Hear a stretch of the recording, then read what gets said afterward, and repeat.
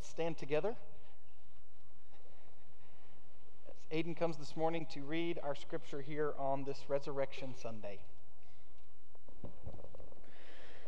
Now, brothers and sisters, I want to remind you of the gospel I preached to you, which you received and on which you have taken your stand. By this gospel you are saved, if you hold firmly to the word I preached to you. Otherwise, you have believed in vain. For what I received, I passed on to you as of first importance, that Christ died for our sins according to the Scriptures, that he was buried, that he was raised on the third day according to the Scriptures, and that he appeared to Cephas and then to the 12. After that, he appeared to more than 500 of the brothers and sisters at the same time, most of whom are still living, though some have fallen asleep. Then he appeared to James, then to all the apostles, and at last of all he appeared to me also, as to one abnormally born. This is the word of the Lord from 1 Corinthians 15, 1 through 8. You may be seated.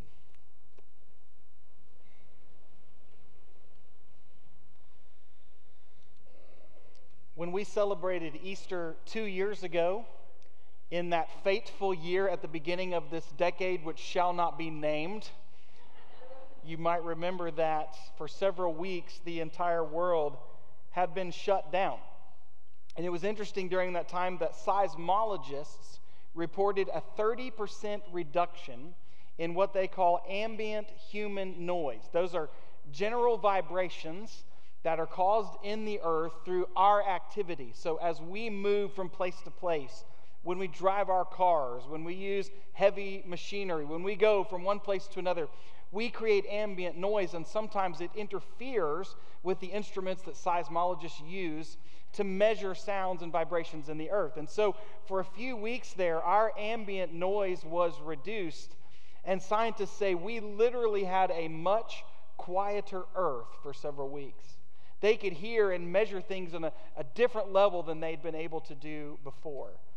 But isn't it interesting that we had a quieter earth for a while? It didn't take us long to get really busy again. For all of our activity to build up, for that coming and going to be just as busy as it was before, if not busier. And the truth is, the busier and the more hurried we are, the more we tend to get distracted away from that which really matters. And as Christian, there is nothing that matters more than our shared confession that Jesus Christ is our Lord and our Savior. And this morning here on Easter, I want to remind us of what truly is the core of our faith. That which the Apostle Paul said here in 1 Corinthians 15 is of first importance for us as Christians. And it is the gospel of Jesus Christ. And just simply walking through this text, focusing on the core of our faith, here's the first thing I want us to take note of. That the gospel of Jesus Christ is both the firm foundation of our faith and it's our salvation from sin and death. Wow, talk about a theologically pregnant sentence to begin us with this morning. There's so much here, and yet each word is so important. The gospel of Jesus Christ is both the firm foundation of our faith, and it is our salvation from sin and death. When Paul talks about the firm foundation here, we can almost pick up a little bit of frustration in his tone. Brothers and sisters, I write this to you to remind you of what it is that you received, to remind you of what it is that you've believed upon and upon which you have taken your stand, because so many of you seem to be distracted. You seem to be being pulled away to the right or to the left, and maybe some of those things are important, but they are not as important as our firm foundation. I remind you, brothers and sisters, of the gospel that I preached to you, that you received, that you believed in, and upon which you have taken your stand. You know, that phrase, to take a stand, it's something we say and we use often. And there are a lot of issues, there are a lot of ideas, There are a lot of passions and pursuits that any of us can say, I'm taking a stand on that. I'm taking a stand for that. But nothing, hear me, nothing is ever more important, more essential, more needed with all of the darkness around us than for us as Christians to stand firm on the gospel above anything and everything else. Nothing else, after all, will hold us up. We can take a stand on other things, but that foundation will never be as firm as the gospel of Jesus Christ. Because the gospel of Jesus Christ is the firm foundation of the rock. That even when the winds and the waves and the storms of life beat upon our house, if our house is built on the firm foundation of the rock, our house will stand no matter what comes. Paul says, remember, the gospel of Jesus Christ is your firm foundation, but it's also your salvation from sin and death. By this gospel you are saved, so hold firmly to that word that's been preached to you, so that you might not have believed in vain. You might not put your eyes and the eyes of your heart in places where there is not this level of hope and surety and confidence and peace.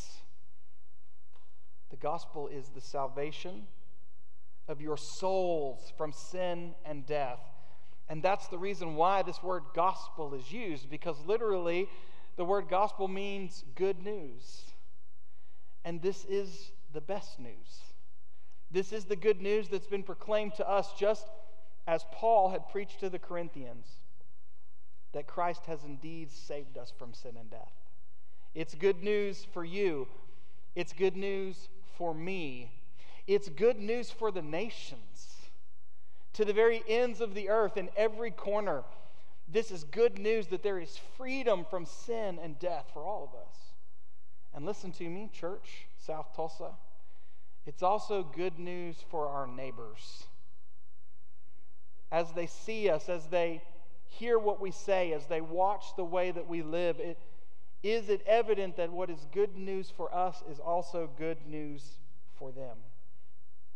I believe, and I'm sure you agree, the message of the gospel of Jesus Christ is needed now more than ever in our culture and in our nation. And the gospel of Jesus Christ is the only firm foundation upon which we can stand. And it is the salvation of our souls, saving us from sin and death. But also, as we move a little bit further into this passage, the gospel of Jesus Christ is the greatest hope for a sick and dying world. And so we must get it right. Now, why do I say we must get it right? Is this another way of saying we must check off all the boxes? We must make sure we know all the right words and we have them memorized and we can repeat them? No, it's much deeper than that. We must get this right starting in our heart, in such a way that it transforms our entire being and we become a new creation, a new creature in Jesus Christ. And as that transformation works it out, then absolutely it shapes the way we think and it changes the words we say. But it starts right here. The greatest hope for a sick and dying world is the gospel of Jesus Christ. So we must get it right. Unfortunately, each and every one of us, though none of us really want to admit it, we are all flawed human beings. And if you begin to think that you're not as flawed as some others, just give it a little bit of time, and you'll be reminded that you too are flawed. I had one of those reminders a few weeks ago at my son Noah's school play. Noah's a freshman at Bixby High School. And he was in a play, and our whole family and friends and others, we went to watch the play. And it just so happened that Noah's play was also on the day of one of the NFL playoff football games. And so I had decided I'm not going to even check into the football game during the play, but I'm going to at least watch it right up until the moment that the curtain goes down so I can, be up to date. I don't know if you know about these phones that we carry. But having been a pastor preaching and teaching in a lot of settings for several years and going into public spaces all the time, it is not uncommon for someone's phone to just start belting out something really loud, okay? It happens all the time in church. And I'm one of those people that doesn't really happen to me. And so when it happens, I can be a little bit judgmental. I can even think to myself, boy, that person sure needs to learn how to use their phone. And let me tell you one of the ways that happens in church the most. Many of you read the Bible now on your phone. You use the Bible app. And you've noticed that at the bottom there's a little play button. And if you accidentally tap that play button, your phone will start belting out the scripture passage at full blast volume for whatever reason. I've decided, and I'm going to send a note to the makers of that app, that if you push that play button, it should say, "Are you sure?" before it starts playing, to at least give you an option. Because if that's ever happened to you, once it starts playing, it is like the most impossible thing to turn off and to stop. It's happened a lot here in our church. So I have those thoughts in mind. I turn off my phone before the play. About 3 or 4 minutes into the play, I don't know what happened. I don't know how I bumped my phone, but right in the middle of a quiet moment in the play, my phone says, "Tom Brady's on the 10-yard line."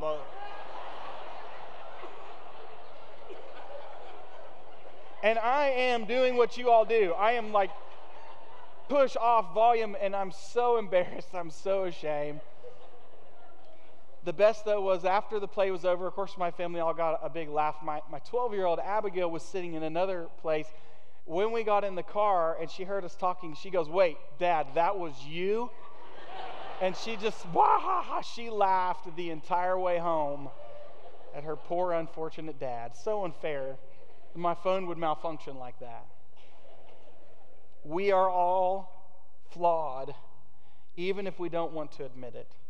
Or as the Bible makes clear, we have all sinned and we've all fallen short of God's glory.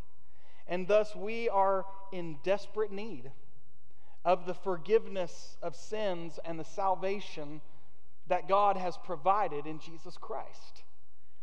The gospel of Jesus Christ is the greatest hope for a sick and dying world, so we must get it right. His salvation is also the greatest hope for our sickness. Because without him, all of us would be sick and dying. We would be destined for destruction. But because of the good news of Jesus Christ, he's provided a way through himself that all of us can be made right with God. In a culture where so many words have lost their true meaning, I believe as Christians, we must be explicitly clear about what the gospel is, but also what it is not. Because there are some who will call something gospel when it's not actually at the heart of the gospel message of Jesus Christ. Here are a few things the gospel is not. The gospel is not a political platform on either side or on any side, nor is it a political stance. The gospel is not wokeness or anti-wokeness or whatever new buzzword comes out in our culture for the time being. The gospel is not a set of strict rules and principles to which one must adhere perfectly. Nor is the gospel a collection of theological and doctrinal beliefs only, where we have all the knowledge right, but it hasn't changed our heart. Nor is the gospel only good works without having the understanding, the knowledge, and the wisdom. The gospel is not a catchy, trendy slogan or a church growth strategy. And the gospel is not a weapon to be used against our human enemies. Now, if you want to use the gospel as a weapon against our real enemy, the devil, and against sin and darkness, the gospel is the most effective weapon against that. But it's not a weapon to use to take down other people we disagree with. It's not a mic drop moment. The gospel is the core of what we believe. It is the most important thing. It is the greatest hope for a sick and dying world, and so we must get it right. So what is the gospel? Well, when we use this term, the gospel, the good news, this is what we mean. And Paul breaks it down for us so clearly in these verses. The gospel is simply this message. that Christ died for our sins according to the Scriptures, that he was buried, that he was raised on the third day according to the Scriptures, and that he appeared to many, 500 plus people who saw Christ risen from the dead. There are other things we proclaim, there are other important messages to share, but this, brothers and sisters, is at the heart of the gospel. It's all about who Christ is, what he has done, and what it means for us to live in and through him in this world. When Paul says that Christ died for our sins according to the Scriptures, what Scriptures does he mean? Well, certainly he must have meant Isaiah 53, which we read this morning. This is at the heart of who Christ is and what he's done for us. He was pierced for our transgressions, not his own. He was crushed for our iniquities, not his own.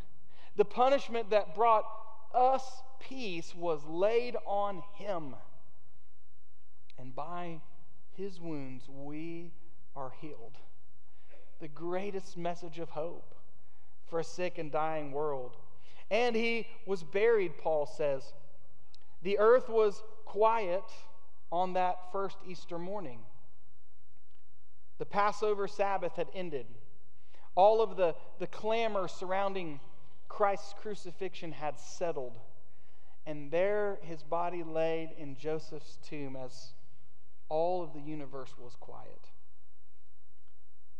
But praise be to God, he did not stay in the tomb.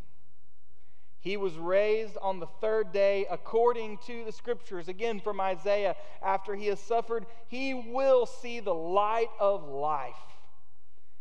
And he rose again on the third day and appeared to many who confirmed, who were eyewitnesses, Christ is risen indeed. So I might ask you this question this morning in this way. Do you believe that what the Bible says about Jesus is true?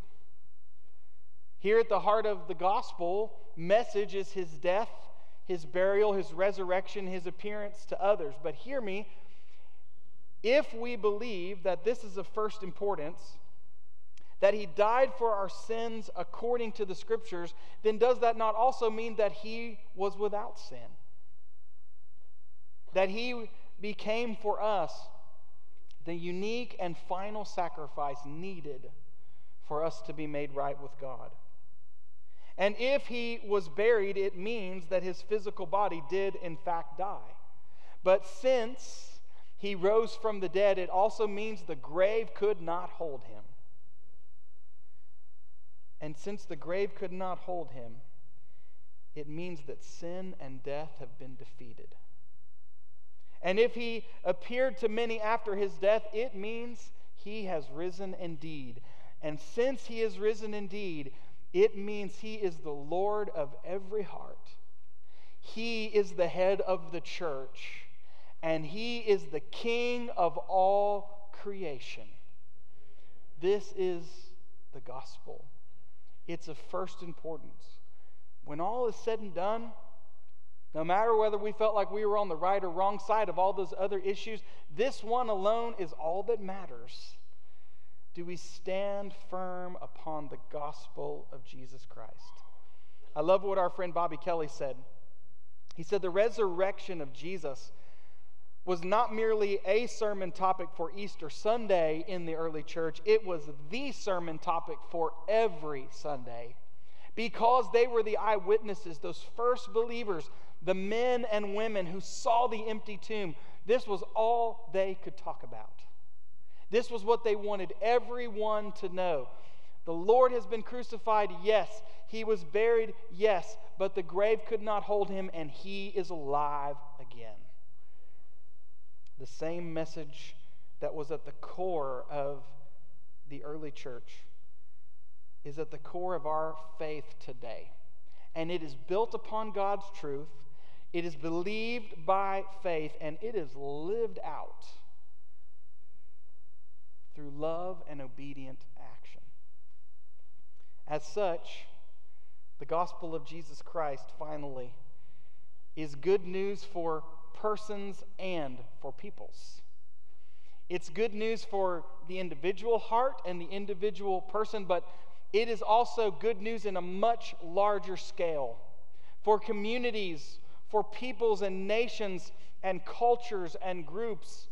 It's a good news that transforms our lives, but also as it transforms us, when we go from place to place, it is supposed to transform those things around us.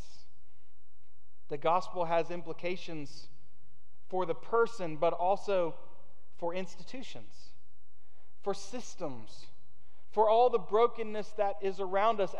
As gospel-centered people, the same righteousness and justice and peace we've received from God in Jesus Christ is the same righteousness and justice and peace we are to proclaim with our lips, but also with our hands and our feet. That wherever we go, we don't just proclaim the good news as Christ commissioned us, but listen, we are good news because of what Christ has done in us and the new creation that each of us has become. I love the way the great missions leader Leslie Newbegin once said, "The gospel offers us personal salvation to be sure, but it also does not relieve us of our responsibility for the life of the world and for the sin, sorrow, and pain of our fellow human beings." What does it look like for us as Christians, as the church, to be good news the places we go? The resurrection of Christ, after all, was not just good news for one person, but it was good news for many. Look in these verses. It was good news for the 12 disciples. It was good news for the other disciples, the men and women who followed Jesus, more than 500 of them. And it was good news for James and the others who were called apostles, those who built their lives upon the words that the women heard at the tomb. "Why do you seek the living among the dead? He is not here, he is risen." And it didn't just transform one person, it transformed an entire group of peoples through whom the world heard the good news of Jesus Christ. It's good news for peoples, for the community, but it's also good news for the person. And I love the way Paul ends this in verse 8. He says, yes, Christ appeared to Cephas, to the other disciples, to 500 brothers and sisters, to James, but Paul says he also appeared to good old me. Little old me, I got to personally see that Christ was risen from the dead. And the message of the gospel of Jesus Christ is good news for me too. This morning, simple question for you, whether you're here in the room or watching online. Is the gospel of Jesus Christ good news for you? Have you experienced the freedom and the peace and the purpose for your life that only the gospel of Jesus Christ can give? For our church, I pray continually that those of us who say the good news of Jesus Christ is good news for us, we will be good news here in our community and around the world. And I know right now for many of us it feels like many people are hostile towards the Christian faith. And maybe that's true, but you know what else I believe is true? That people are hungry. They are desperate for the very things that Christ has given us that only He can give. They are desperate to see genuine integrity. People around us are desperate to know that authentic love actually exists. And many of the things which Christ modeled for us, like kindness and gentleness, that are so absent in so many places around us, we have a world that is hungry and desperate to see it. And listen, if they don't see those things in us, where will they see it? Where will they find it? We who claim to follow Christ, we hold the answer to all the division, all the anger, all the hatred that is poisoning our culture.